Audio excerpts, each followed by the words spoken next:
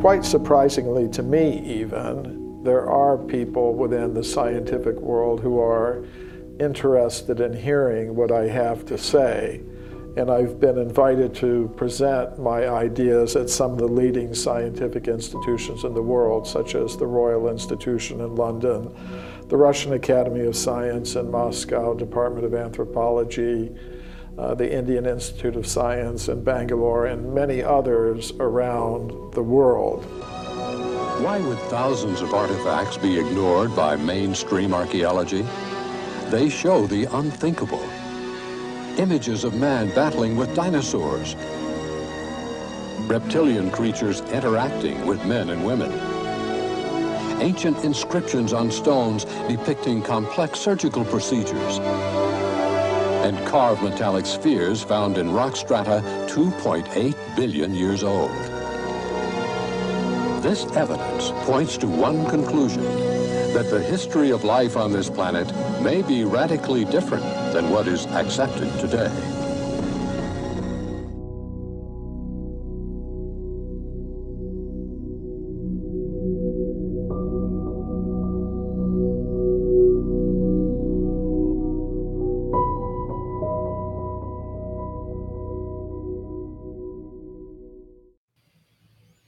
All right. Hello, everybody. Welcome back to the Mars Chronicles.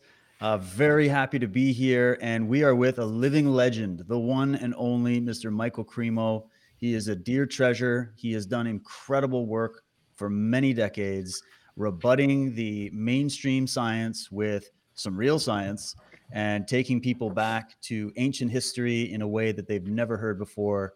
He's one of a kind, and he's here with us now. Michael Cremo, thank you so much, sir. Great to see you, and welcome to Mars Chronicles. Good to be with you and all the Mars Chronicles people. Awesome.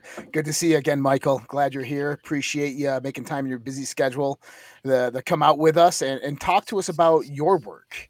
And some incredible work that you've done over the years. I mean, in the 1990s, you had a special on the mainstream talking about your book, Forbidden Archaeology. And you really threw a wrench or a fork in the spokes of the mainstream archaeological community with your work. And I wouldn't say that it was gladly accepted by them, but you have definitely had a following over the years of people who've helped investigate, people who've supported your work, and really dug a lot into these rabbit holes and these mysteries of ancient origins of humanity in antiquity. Can you tell us a little bit about kind of how this all got started for you? Well, that's a long story, probably too long for this show, but basically, it started when I encountered the ancient wisdom tradition of India, which has some writings called the Puranas, or the histories, and they told of a very ancient human presence on this planet, going back millions and millions of years. And you find similar things in many of the wisdom traditions around the world. So I thought, well, is that just some mythology that these ancient people thought up, or is there perhaps some factual basis for it? So that's what got me looking into archaeology.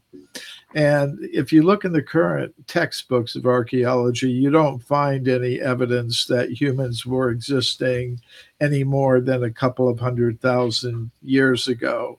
But if you go beyond the textbooks and start looking into the original scientific reports by archaeologists, geologists, and others, you find many reports of scientists finding human bones, human artifacts, human footprints going back far longer than a couple of 100,000 years. So I collected those in the book Forbidden Archaeology, and it kind of became a whole career. Well, what a career it's been. And you've spoken at some incredibly prestigious conferences. You've spoken at Google, even. You've spoken all over. I got the honor of featuring you in a few stops for the Modern Knowledge Tour. If you remember back in 2014, 2015, Right. got to meet you in person. And I can tell everybody you're just a great guy and a wealth of knowledge. And when it comes to this, we should maybe start with the problems in science in general. We're learning a lot about that when it comes to different fields of science, where there seems to be tunnel vision and the real science of being objective and looking at different pieces of evidence and trying to pool it all together to find the truth is really, it's out the window these days. And it's no different in the field of archaeology and getting into human origins. What do you think happened to science? Why do they not want the world to know, which in my opinion would be one of the most incredible discoveries ever? You'd think every journalist would want to go after the Pulitzer with this. They'd, why do they shun this thesis and why did they despise it so much? Well, I think it has to do with majority and minority views in the world of science. There's always going to be some majority consensus opinion, but then there are outliers. There are scientists who see something that the other ones don't. And it depends upon how the majority is going to react to that minority opinion. And, like when Darwin started out, for example, with his theory of evolution, he was in a minority. This often happens in the world of science. But what's happened today is something even a bit more extreme. What happens is that the majority group of scientists in any particular area of research has been able to convince government to support them and exclude other ideas, especially from the education system.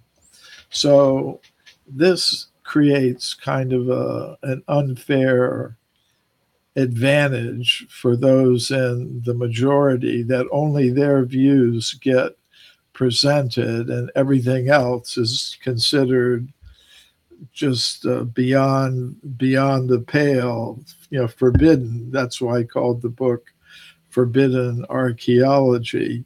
You can't touch it, you can't look at it.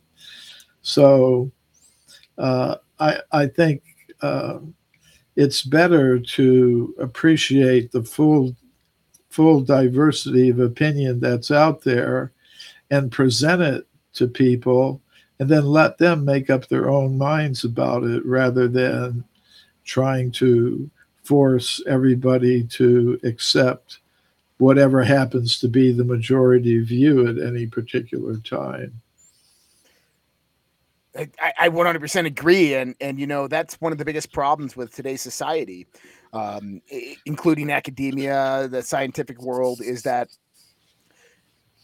the ideas flow where the money goes. And when that money flows into those ideas, they become the dominant figure and everything else gets suppressed. And we start seeing this decline of these alternative ideas, these alternative theories. And then they have to lurk there on the fringe. And it's shameful that happens, but that's the institutions that have arose within this world that are funded by taxpayer dollars. Yeah, I think that's the unfortunate truth today.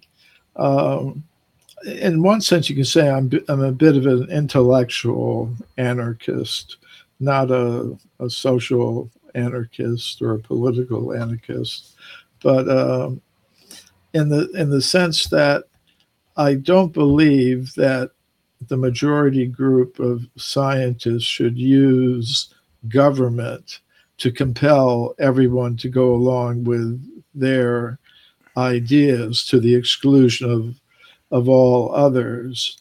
I think if somebody, by exercising their intelligence and considering all the different points of view, decides that the mainstream view is what makes most sense to them, then fine, just as long as they don't try to impose it on somebody who has concluded something else may be the uh, the correct view, and then let things just develop Mhm. and see, if there's fair competition amongst the holders of the different competing views, and one wins more support than the other, fine. But if one is just imposing their own view on others, compelling them to accept it, that's not good. Oh, Michael, I wish you were more involved in setting policy in a lot of these education systems and scientific establishments. Well, let's start with the story then. This is such a big story, and folks, you have to check out the books: The Hidden History of the Human Race, Forbidden Archaeology, Human Devolution. There's so many great works that Michael's produced. The presentations are endless. But just a sketch. I mean, we called this show Mars Chronicles because Josh and I had some curiosity about not just the ancient history of this planet, but also the implications of our solar system and our universe, and where we find ourselves. What is really going on in our world, and how did we come to be who we are? Why do humans stick out like a sore thumb? And there's so many mysteries. We've got mysterious monuments all over the world, these massive monuments and ruins and structures, and it seems like there's evidence of lost civilizations right in front of our faces that would actually bear out a lot of what you're saying and what these ancient texts were telling us. But how would you start this off, especially for people that are not familiar with this idea? Um, with this idea of extreme human antiquity, Yes, yes. yeah. Well, today the mainstream idea is that humans like us first came into existence about 200 or 300,000 years ago.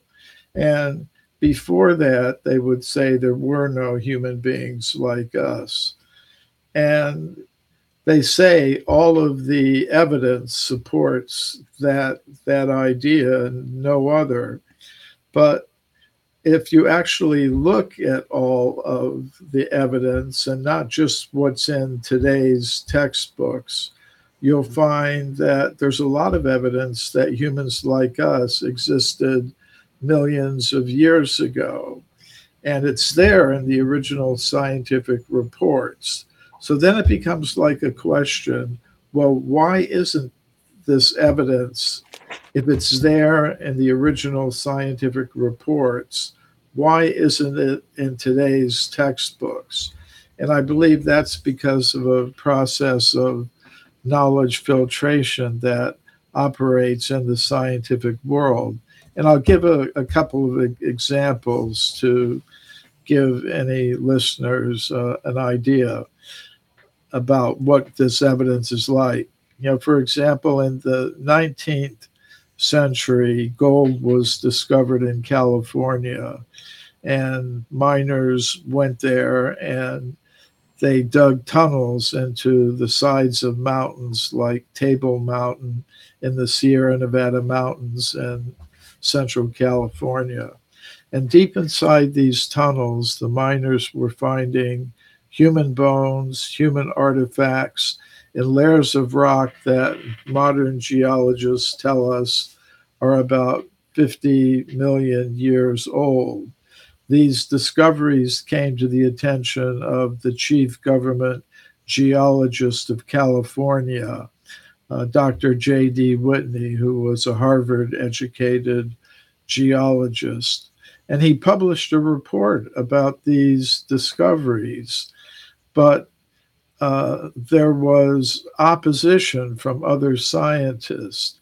For example, there was William Holmes, who was an anthropologist working at the Smithsonian Institution in Washington, D.C. And he said, oh, if Dr. Whitney understood the theory of human evolution, he wouldn't have published those discoveries. In other words, he should have known that humans could not have existed at that time. And the evidence was cast into oblivion. Now, if that happened just one or two times, you could say, okay, there are a few anomalous discoveries, but it hasn't happened just one or two times. It's happened hundreds of times. And, that's why, the unabridged version of my book, Forbidden Archaeology, is about 900 pages long. There's enough evidence and that's just the tip of the iceberg, really. So someone might say, okay, well, what difference does it make if human beings have been around a few 100,000 years or a few 100 million? The difference that it makes is that we need new theories of human origins. And I think these new theories are going to be based on consciousness. And it's going to have an extraterrestrial element to it. So if we get beyond the knowledge filtration that's going on, not just in archaeology, but in many areas of science, we'll see that we get a different picture of who we are and where we came from and where we should be going. Well, to me, and Josh, what do you think? I mean, I think that's the biggest question. That's some of the most important questions, is because many people I've spoken to over the years, I've been to these conferences, they've kind of looked at it as, well, humanity is suffering from amnesia, and we're fighting over, still to this day in 2022, we're fighting over our origins.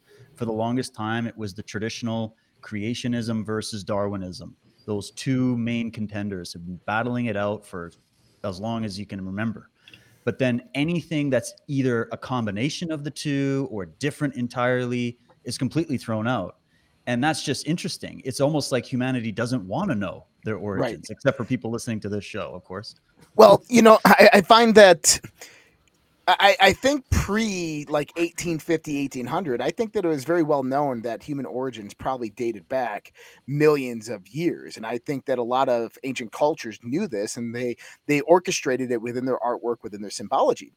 But you had the neo-socialist revolution that came about in the mid 1850s. And Karl Marx himself, who came out with the Communist Manifesto, right? This is a man who is directly in connection with Marx. Or sorry, not Marx, but Darwin.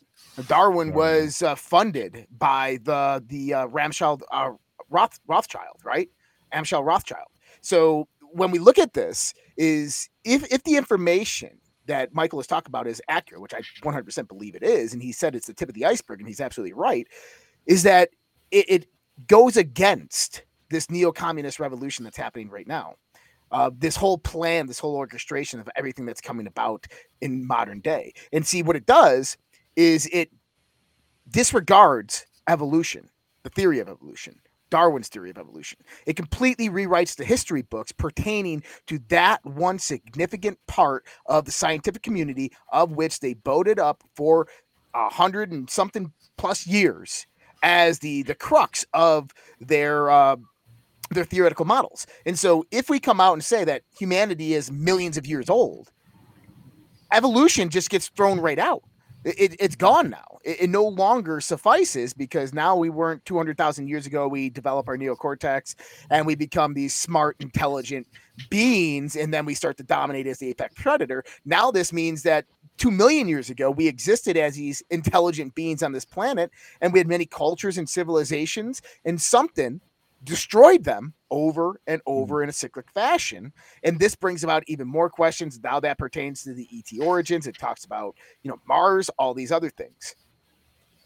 Yeah, Michael, what do you think about that? What do you think about the idea of ancient catastrophes or the idea of these like big yuga cycles where humanity rises up into civilization. This is where we see some of this remnants of stories of Atlantis and places like that.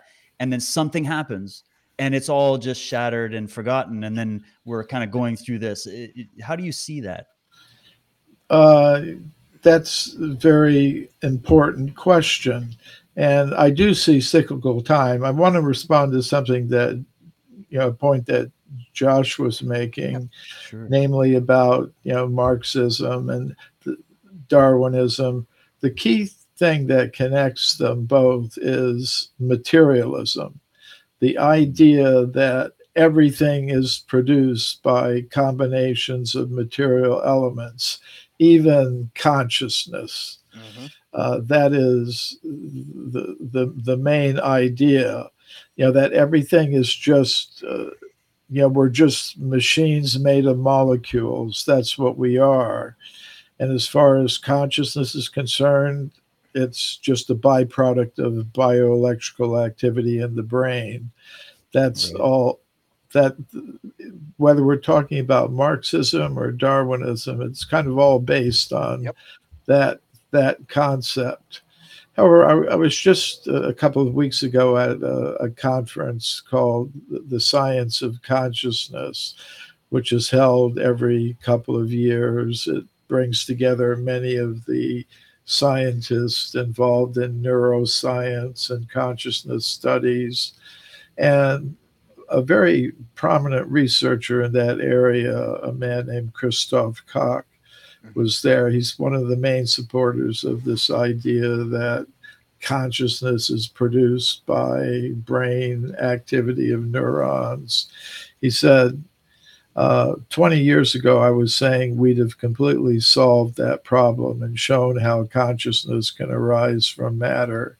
Says 20 years later, I have to say we're no closer to any solution to that problem than we were at that time.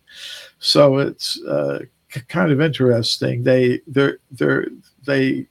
committed to this idea. They think that's the way it happened. It had to happen that way, but we haven't figured it out yet.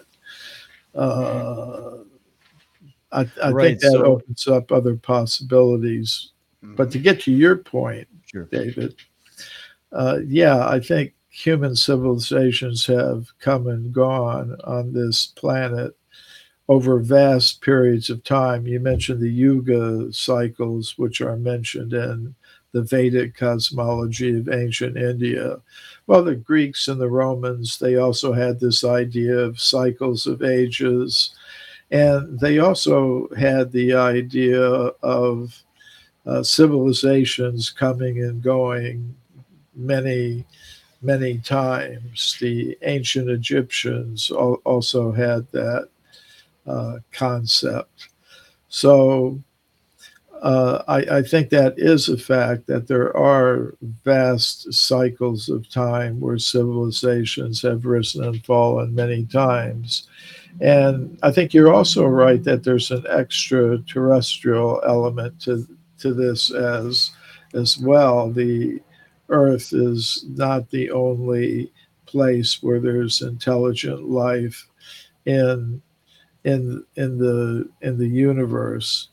So at this conference I was at Tucson, one of the speakers was Avi Loeb, who was head of the astronomy department at Harvard University. And he became a little bit notorious in recent years, because he has identified or suggested that an asteroid or comet that came from some other solar system, not from ours, but from some other part of the galaxy and entered our solar system, might be a probe from an intelligent civilization elsewhere in the galaxy. And he's convinced such civilizations exist and that they're likely to be more advanced than we are. So that's well, that's incredible, because we're still sitting on this planet where a lot of people still to this day, when you start talking about this subject, they're just like, oh, here we go with aliens. And it's like, well, no, we have to think about this. I mean, I said this in one of the earlier episodes of this series. Phenomenologically, the fact that we exist, actually, it was Mike Barra that brought this up. Yes. The fact that you exist, the fact that I exist, is all the evidence you need to be in a perfectly logical place to speculate on the fact that this universe is full of life. It's not just one little desolated accident, the way science tells us. And so this opens up the possibilities of looking at some of these ancient texts in a much different way when they're talking about beings coming from the heavens, or the worship and obsession with these gods and these deities and these royal families and whatnot. And it makes you think about, well, where do we humans fit into all of this? Because one thing that really stands out to me is just how different we are from every other living organism on the planet. And one of the things that Josh brought up to even kick off this series was, actually, Josh, why don't you tell Michael what you brought up, and maybe we'll get his opinion on that. That was interesting. Well, when I was getting out of the military, I was walking into the sun and I was squinting really bad. And the thoughts started coming to my mind is, I see a bird fly by. I see a dog walking down the street, and none of the dogs or the birds or any of the animals, for that instance, are squinting to the rays of the sun. And I started looking into it, and you come to find out that evolution, or adaptation, which I like to call it, on this planet, that all these animals have adapted to the environment on this planet, except for humans. That we seemingly de-evolved from the state of where we were adapted to the solar conditions on this planet to where we squint when we see the sun. Our skin burns when we're in the sun for prolonged times. And I asked a few doctors about this, and they said it was because the Smithsonian man lived deep in the woods, and they were covered from the sun, and then we invented hats. And I said, yes, but if you even go deep into the woods, the animals there are adapted to the solar conditions on this planet and don't have those same effects. And so it appears as if mankind is out of touch on this planet with all the rest of the organisms on this planet. And then to give note to that is when astronauts go into space and they start getting away from the Earth, is that their circadian rhythms don't set to the 24 hours, but it's set to a little bit longer of a period, which would be the rotation, actually really set to the rotation of Mars. So their circadian rhythms really set to the 29-hour day on Mars, which I found interesting as well. And it would make sense that we came from some place that had less of a solar influence, solar radiation bombardment, because our eyes just cannot take the strain. Our brows are definitely not developed towards it. Our skin obviously is highly reactive to it. What are your thoughts, Michael, on that? I definitely think there's an extraterrestrial aspect to our origins, and this is reflected in a lot of the ancient wisdom traditions, which sort of suggest that at least some of the human populations are hybrid. They talk of celestial fathers or mothers, mating with terrestrial males or females to produce offspring. That's very common. In the ancient Sanskrit writings of India, there are descriptions of the 5 Pandava brothers. They were all born by a terrestrial female, their mother having intercourse with extraterrestrial beings from some higher dimension of reality. Many of the world's royal families consider themselves to be the result of celestial ancestors. So that's a common aspect. And I was really surprised when I first published my book of Forbidden Archaeology and I started going out speaking about it. I was really surprised. I started getting invitations to speak at UFO conferences and alien and extraterrestrial conferences. And I was thinking, why is that? What is the connection? You know, I'm talking about extreme human antiquity on this planet. And the connection is the knowledge filtration aspect of it, because in both fields, you know, they could, you know, I mean, they see, okay, we've got all kinds of observations by qualified military pilots. We've got evidence that is just really great. We've got confirmation of visual observations by radar and other technical means.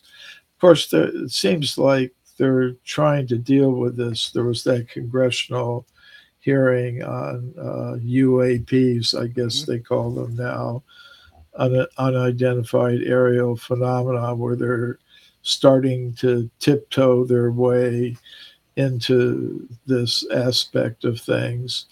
But that's something, you know, we also have to consider. Another aspect has to do with consciousness, because ultimately I see the human body as a vehicle for a conscious self, which has an origin beyond the world of matter. So in that sense, we're all extraterrestrials. And Good point. And as conscious selves, we're adapted to another reality where there's not the kind of disturbances that we see on this level of reality. So that's such a great way to put it, Michael, that, you know, just thinking on what we've all called the soul or the conscious self or the consciousness, that this is something that is foreign to what we call matter and what we look at in terms of our traditional histories, as we've been told. There's something way bigger going on. What do you think about, I'm sure you've run into Richard Hoagland's work and people like that, where he's talking about the evidence of a lot of these ancient structures on bodies in our solar system. Do you think that this ancient antiquity of planet Earth and these ancient lost civilizations are only something that was a product of this Earth, or do you think this was also something that, as you're saying, would have been across our solar system and even our galaxy? I believe that every part of our universe, or what to speak of our galaxy, is inhabited. It's if we think of things in terms of consciousness rather than matter, if we think in terms of matter coming from consciousness rather than consciousness coming from matter, then we get an entirely different picture of reality, you know, our universe. We would see, well, what is the purpose? Why is there a universe at all? I would say it's here to give conscious selves the opportunity to develop an understanding of where they really belong, not in this world where they occupy bodies or vehicles made of matter, kind of like a virtual reality system where you have an avatar or something that you identify with in the virtual reality that you have. You actually have an identity apart from your virtual reality avatar. And I think the whole system has been set up to allow us to realize that. And the importance of the human vehicle is, this is the vehicle where you can actually do something about it. You can free your consciousness from its identification with these temporary vehicles that we occupy for a few years and then they fall apart. and disintegrate. It's not a really good position to be in. So I think that leads to the idea, yes, this universe has a purpose, and there's life everywhere, and it's on a path of, you could say, the evolution of consciousness. Mhm. That's Love it. incredible. That to me resonates so deeply. And even understanding some of the idea from, that consciousness and matter are separate in one sense, but I like that you said it's an extension, and that these bodies that we have are just temporary vehicles for us to express this unique signal of that whole consciousness that we all have and we're all partaking in. And then, yeah, that's a limited time. And then it's like that cup of water, you dip it into the ocean, you fill up the cup, and then the cup breaks and the water goes back into the ocean, and then it comes back. I mean, and this is also played out very much in many of these ancient wisdom traditions, right? Yeah, and I was looking at some of the comments on the chat, and I see someone has talked about an extended conception of extraterrestrials to include angels and things like that. And I really agree with that whole point of view. I kind of share that expanded definition of what extraterrestrials and aliens are. As I said, I would think we're all extraterrestrials as beings of pure consciousness. None of us are from this terrestrial world of matter.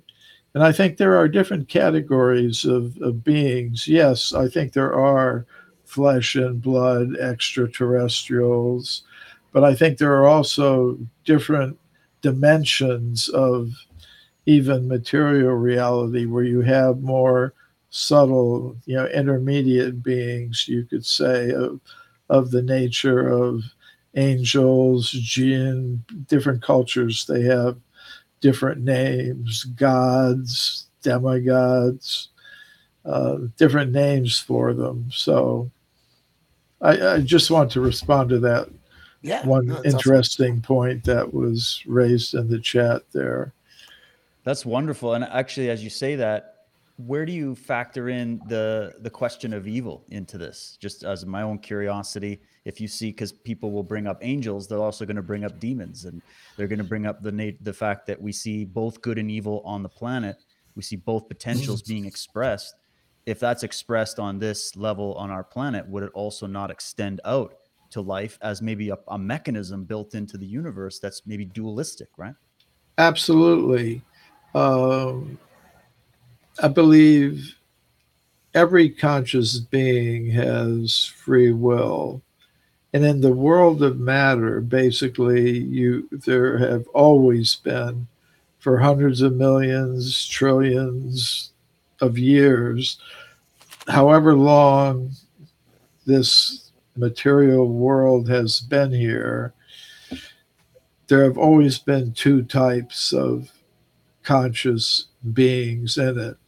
One type is trying to dominate, control, and exploit the resources of matter and the other conscious beings who are in this world. And and you could say that is one tendency. You could call it the demoniac tendency or whatever. And then the other type of conscious being in this world is the one who's trying to understand, I'm not just a machine made of molecules in competition with other such machines made of molecules for survival, and I'm willing to do anything I need to do in order to succeed at that individually and collectively. That's one type of person. The other type of conscious self is thinking, Okay, I'm not that machine made of matter. I'm a being of pure consciousness. You're a being of pure consciousness. We're all beings of pure consciousness, and we're not here to try to dominate and control and exploit material nature. We're here to satisfy our material needs in the most simple, natural, efficient, fair way possible, while putting most of our human energy into raising or developing that consciousness to its natural goal. So, yeah, I agree with you. And this is played out throughout the entire history of the universe, not just on this planet, but on other planets. Like the ancient Sanskrit writings of India say that there are these two types, not just on this planet, but on other planets elsewhere and at different levels of reality. But the Earth is kind of a battleground for them. And the higher demoniac forces sometimes they take birth in different families on the earth, and then the others, who are more on the side of light rather than darkness, they also take birth or appear on this level of reality. So I mean, this is where Star Wars comes from ultimately. I think the original filmmaker, uh, he was really knowledgeable about a lot of these ancient wisdom traditions, and he kind of pulled the essence out of it and made it into a modern cosmological myth, you could say. Well, But Joseph Campbell was actually a consultant to George Lucas on the development of Star Wars. yeah, so basically, they're taking uh, truths Mm-hmm. from the ancient wisdom systems, like in literatures like the Mahabharata from ancient India, where you've got these battles taking place between the forces of good and evil or darkness on a celestial level and also a terrestrial level. So that element is is there. We do find that sort of thing going on, and everyone has their free will to decide which path they're going to follow, and based on the decisions that people make, we get a certain type of world. Yeah. And you're so fun. You brought up free will a number of times, so I love this subject. Really quickly, I mean, doesn't this correspond, or the issue with free will today, which has come back in vogue, by the way, of the idea that humans don't have free will, that's come from this materialist idea, this materialist viewpoint of what humans are, that we're just machines made of matter, as you said. And so therefore we don't have free will. We are deterministic beings, meaning it's all programmed in. There's nothing you can do about it. You're going to do what you're going to do, no matter how much you meditate or pray or try to be a better person. You are determined by your genes, and that's the end of it. That's one very devastating byproduct of materialism, is that it's canceling out free will. And if you listen right now to what they're talking about at places like the World Economic Forum with Yuval Harari or whatever his name is as their guru, and this comes from these materialists, they are at the point where they see it so materialistically that they want to start merging man with machine and building this AI technological future. And although there is a place for technology, if the underpinning philosophy is materialism and determinism, then if they're canceling out free will, you can then see their worldview as to why they see, well, we need to then take the elites of the world and own all the resources, because we can't trust these other creatures other humans out there because they're already determined to be failures or whatever. So we need us to run everything, and freedom is just an illusion. So let's just get rid of freedom and have totalitarianism. And of course, throughout history, where have we seen that before? Yeah. It is a feature of modern life. And in my book Forbidden Archaeology, I had done some research into the influence of foundations on this particular issue. And I looked at the history of the Rockefeller Foundation and the Ford Foundation and some others. And it turns out in the 1930s and 40s, they were starting to fund research into genetics. They were funding research into evolution, particularly humans evolving from apes. They were funding research into cosmology. They were funding all kinds of research. And it seems like it was very scattered, but one of the heads of the Rockefeller Foundation said it's all connected, because what we're trying to do by studying everything from genetics up to cosmology is ultimately understand the human organism, how it operates according to the laws of physics and the universe, how it's generated from chemicals in the oceans of the early Earth, and they said it's all with the intention of understanding the human organism and its mind, with the goal of establishing beneficial social control. And they kind of laid it out, just very explicitly what they were trying to do. And I think it goes along with what you were just saying, Dave, which is what's going on at what did you say, the World Economic Forum? Right. Yeah.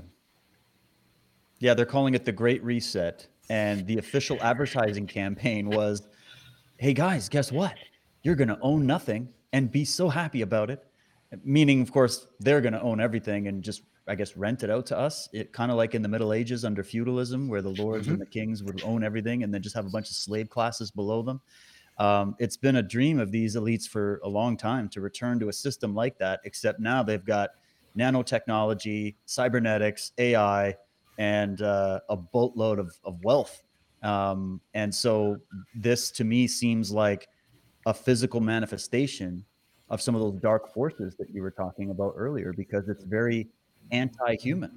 I mean, these people also believe there are too many humans, which is another byproduct of that worldview of materialism, that we don't have enough, we're running out, it's scarcity. We couldn't have any kind of energy system that would allow for a bigger population. So we're just going to control the resources and thin out the herd. That's a possibility. Yeah, it's a scary possibility. It's when you look at your work and when you look at kind of the modern day, and we try to grasp our heads around it, especially with what you just said, is that there appears to be a progressive conspiracy over millennia to suppress the information pertaining that the foundation of reality is consciousness and not matter, but instead to bring about this idea that matter is the basis of all reality and that we don't have a spiritual self and that doesn't exist. And that goes along with what David's saying with the World Economic Forum, Dr. Noah Harari, who's come out and said this, that human beings are nothing but animals and they're just automatons and they can be controlled and manipulated at the cellular and the genetic level. When we look at it in this sense, this has been happening for a very long time on this planet. Do you see it more as a aspect of the human condition, as in it just manifests naturally because of who we are within our personalities, within our development and our growth? Or do you think that there is someone, something behind this, like these dark forces that are here on Earth right now, perpetuating this agenda and bringing it to this fruition? Kind of like all of the above. It's Good answer. Yeah. part of our nature. We all have the choice, Right. whether we're going to try to dominate, control, and exploit,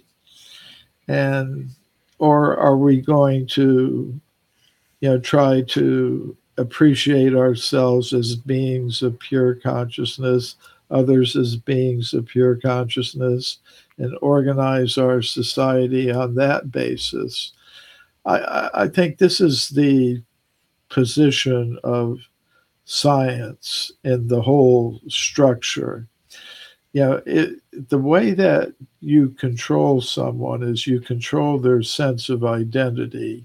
You don't try to force them to do particular tasks. You just control their sense of identity, and then they will automatically cooperate with your program.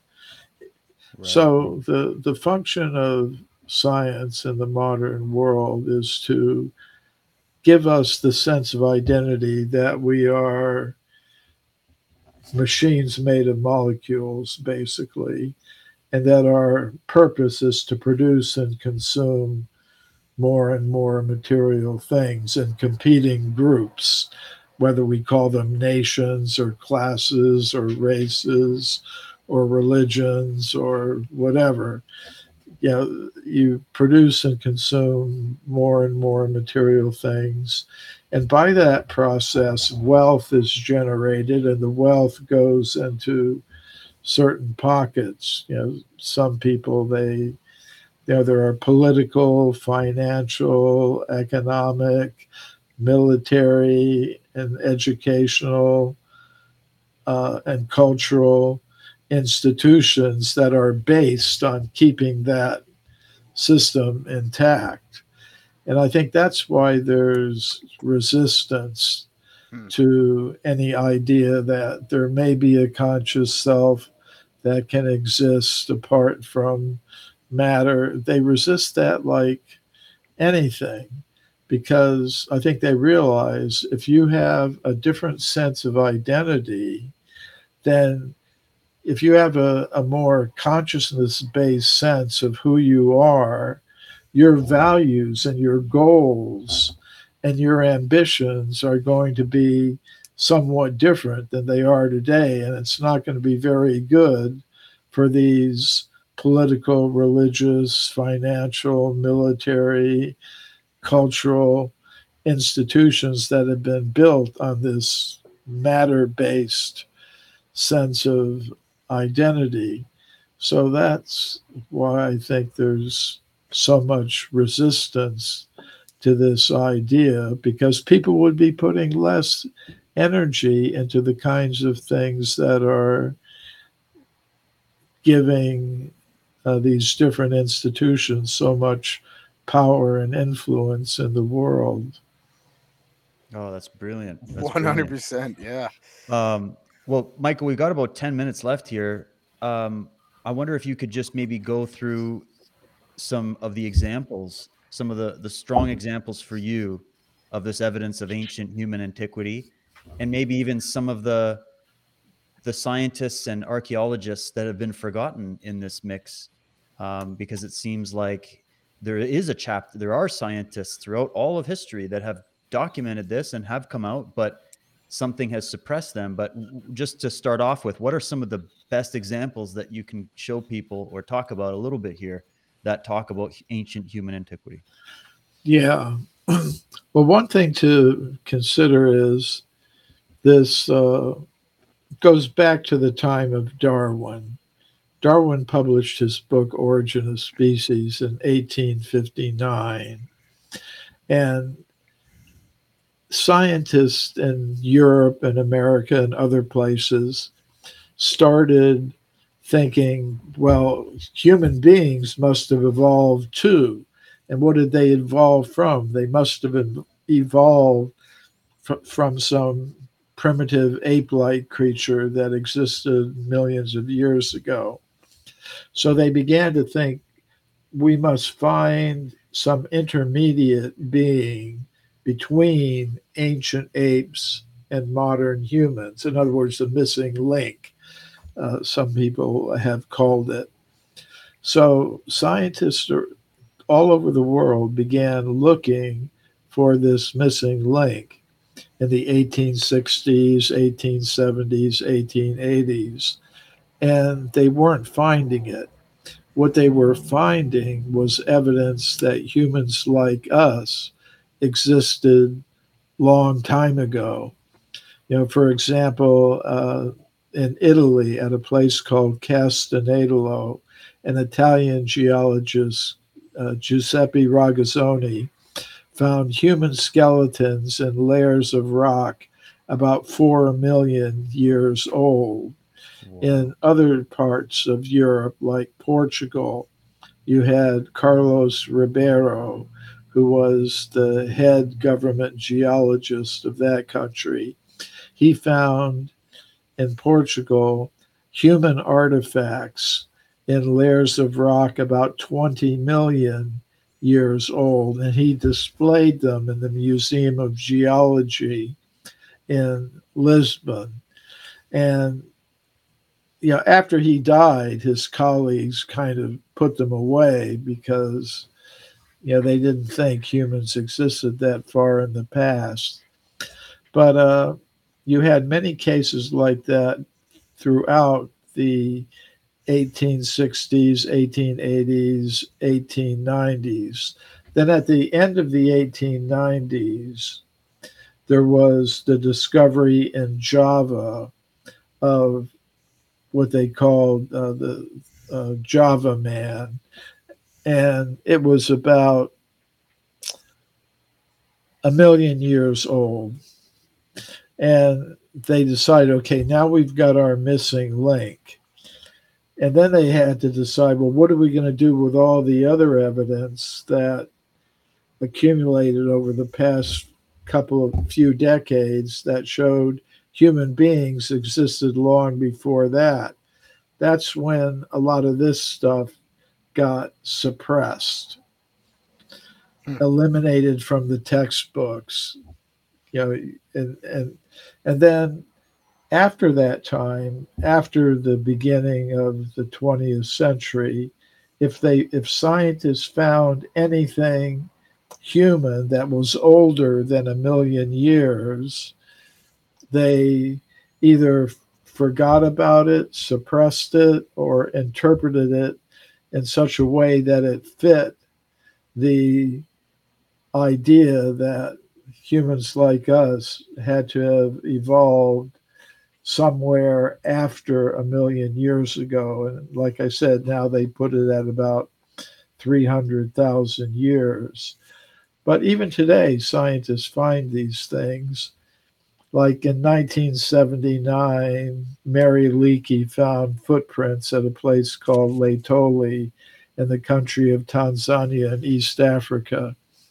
And in her original report published in National Geographic magazine, she said these footprints are exactly like modern human footprints.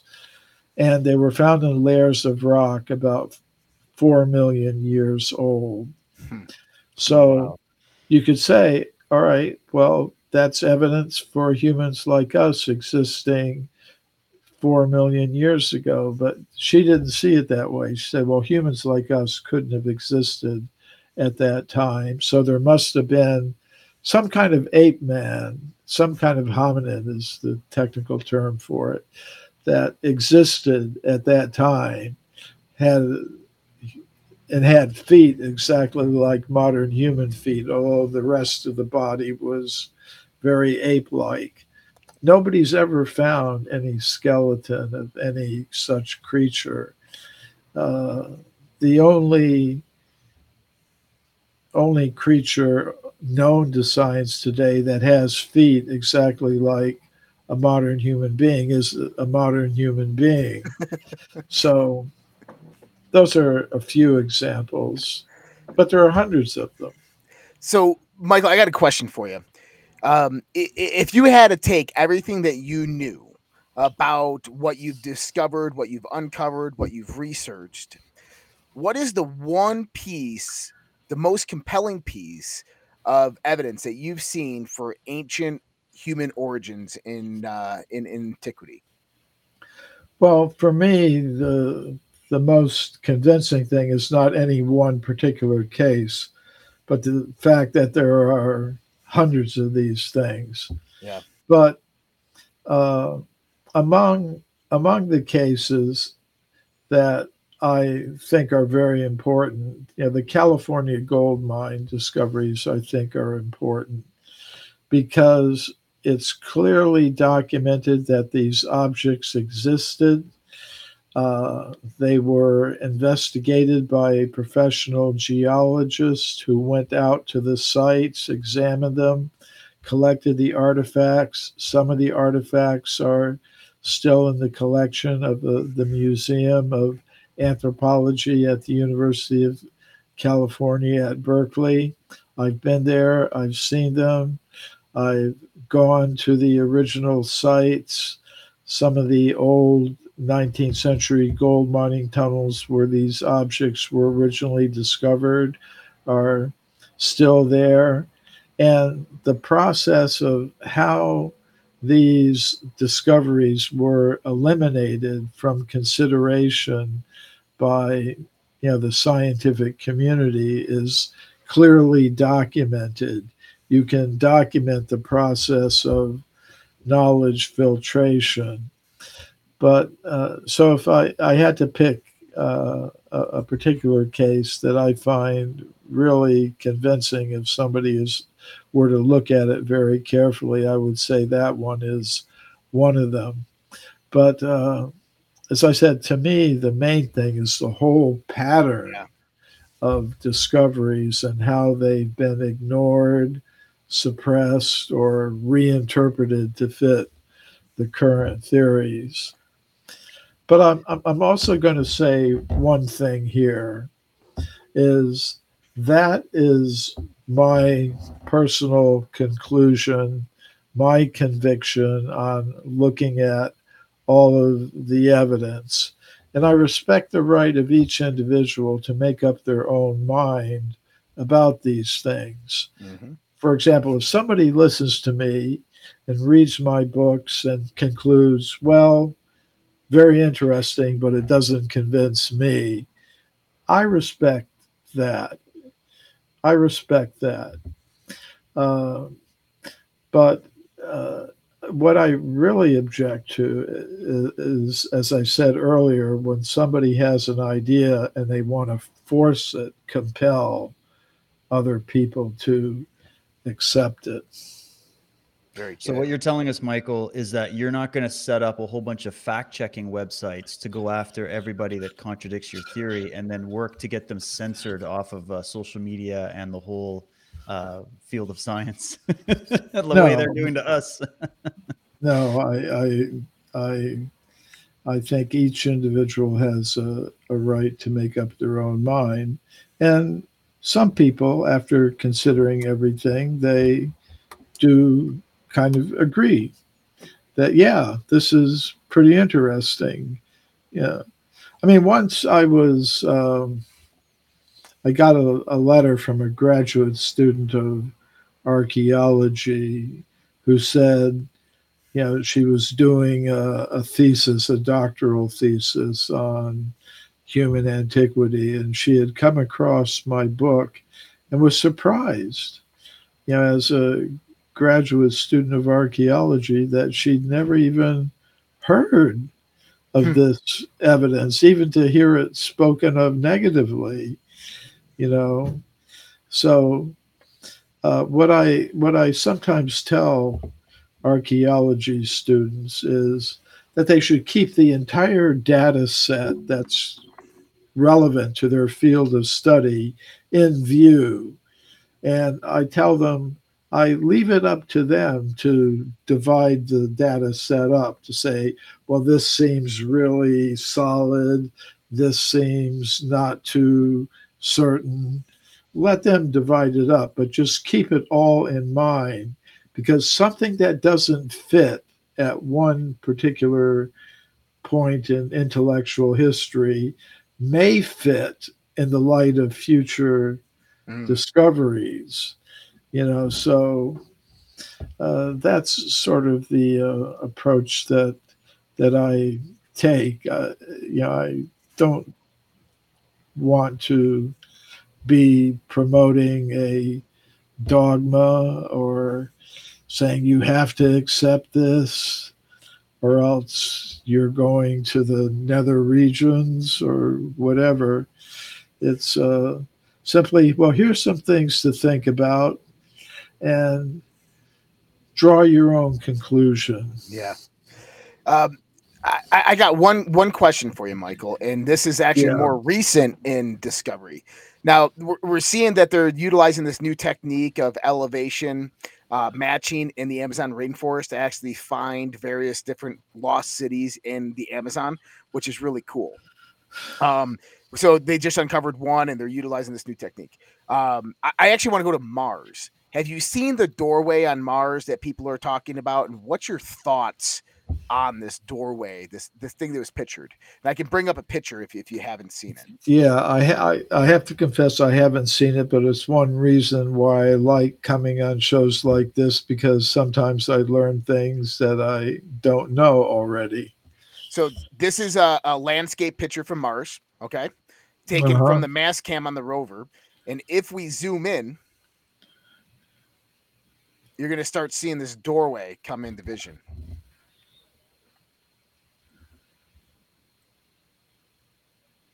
And this is in the side of a mountain. Now, they're saying that this is done due to wind erosion. It's just every time I see it, I'm like, what is that? 90 degrees right there.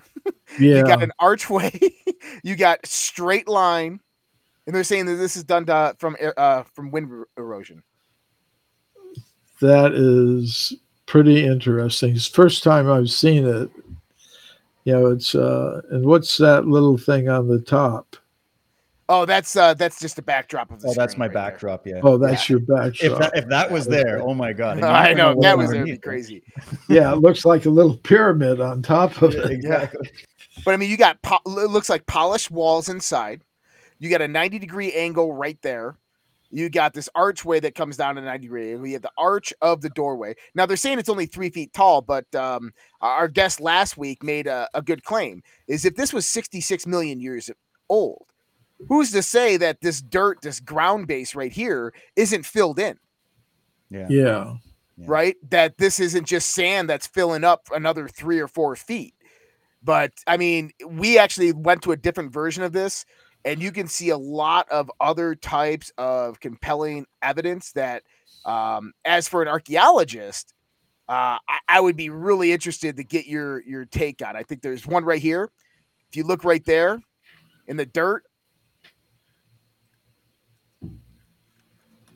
that square rectangular area. Yeah. It's like something was dragged through the dirt. Yeah. Obviously wasn't that rock.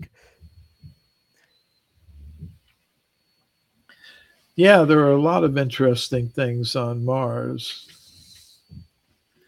As Richard Hoagland, who you mentioned a little earlier, has pointed out in years past. It makes sense. It makes sense what you're saying, Michael. If we have humanity going back millions of years on this planet, and we found these artifacts that, like, thinking of pyramids and Kalayza Temple and all these places around the world, that there wouldn't, if they're finding these types of anomalous photographs of pyramidical structures on Mars, perfect angles, this type of geometry that's kind of put into it. This is what Hoagland and George Haas and Mike Barr and those guys have looked at. It just, to me, we're only going to see little bits and pieces of this evidence. And that's why I like your answer when you said it's the totality of the evidence that when you bring it all together, that changes a lot of things. If you isolate one little thing, you could go, oh, coincidence, maybe, who knows? But if you look at it all together including the myths and legends and all these other factors, the consciousness factor. I mean, it really does stand to a greater degree, I think, in terms of legitimacy. Yeah, I think it is important to look at a whole pattern of evidence.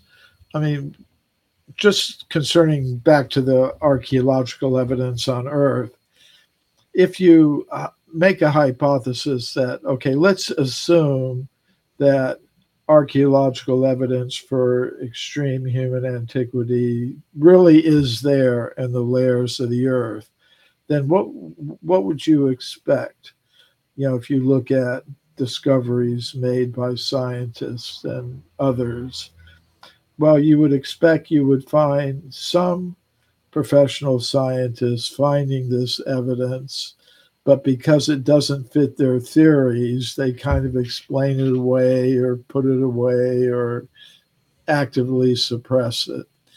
You would find maybe there are a few scientists who didn't have any preconceptions and they find it and they consider it to be genuine. And then you would also expect that ordinary people would be finding it and they wouldn't be putting it in a museum or in a scientific publication, but they might put it on a shelf over their fireplace and talk about it to a few friends. And their reports, they might make it into the local newspaper or something like that. And that's actually what you see, you know, if you look at all the evidence that, you know, that pattern does exist. You know, you have these scientists from the 19th century and the decades after Darwin. They didn't have any fixed timeline or preconceptions. They were just looking at the evidence and they found evidence for extreme human antiquity. Then when science committed to a fixed idea, they're still encountering this evidence, but they're explaining it, they're discarding it, they're simply ignoring it. You have ordinary people like miners finding human bones or gold chains or coins in coal deposits millions of years old, and maybe you find little newspaper reports about it or tabloid articles or something, and then you know, so you see the whole pattern. So I think you're right. You can't just look at one isolated piece. You got to consider everything. Agreed. Oh, absolutely. Absolutely. Well, Michael, you're always just a wealth of knowledge, and it's truly a pleasure to talk to you. Let's stay in touch, and maybe we can do this again sometime. Please tell people about where they can get your books, if you have any new projects or conferences or books coming up in the future that you want to tell people about. Yeah, if people want to get an introduction to my work, they can go to my webpage, mcremo.com, mcremo.com. And later this month, I'm appearing at a digital conference, a virtual conference. It's called the Indus Valley Ancient India conference. The information about it will be in the schedule link on my webpage. It's also on my Facebook public figure page, where I'll be talking about anomalous archaeological discoveries in India. So those are some of the places people can look. My books are available from my website. We have a special offer that if people get my latest published book, My Science, My Religion, from my website, they will also be offered the chance to, if they want it, to receive a free copy of Bhagavad Gita, which is one of the ancient Indian texts that have inspired my work. So those are things I'd like to communicate. Awesome. Arjuna. I'm There gonna you buy. go. I'm taking you up on that Yeah. one, Michael. I'd love to have a copy of the book and your new book. That's amazing. You've got some amazing, excellent books there. People go check it out, look into it. And Michael, I really, really just want to say I love how you brought this forward, because it's such a breath of fresh air to have somebody share their life's work and then still say, "Hey, it's up to you to look at it and decide for yourself." And there's no pressure. We're not forming a cult here, and you can think for yourself. And that is just something that I love so much and respect about you. And you're a real treasure to have, and much support and respect here from Mars Chronicles. And we hope that we get to have this conversation with you again in the near future. Well, I thank both of you, David, Josh. Good to be with you again, and to all the Mars Chronicle people. Thanks for giving me your attention for this brief couple of hours. Thanks. Thanks, Michael. Appreciate it. Absolutely. And Josh, thanks to you, man. This was great. And to all of You us, as well, Dave. everybody tuning in, stay tuned. Mars Chronicles, we're just getting warmed up. Episode 7. We've got lots more to go. So stay tuned here, and we'll catch everybody again soon. Have a good one, everybody. Take care, guys. Cheers.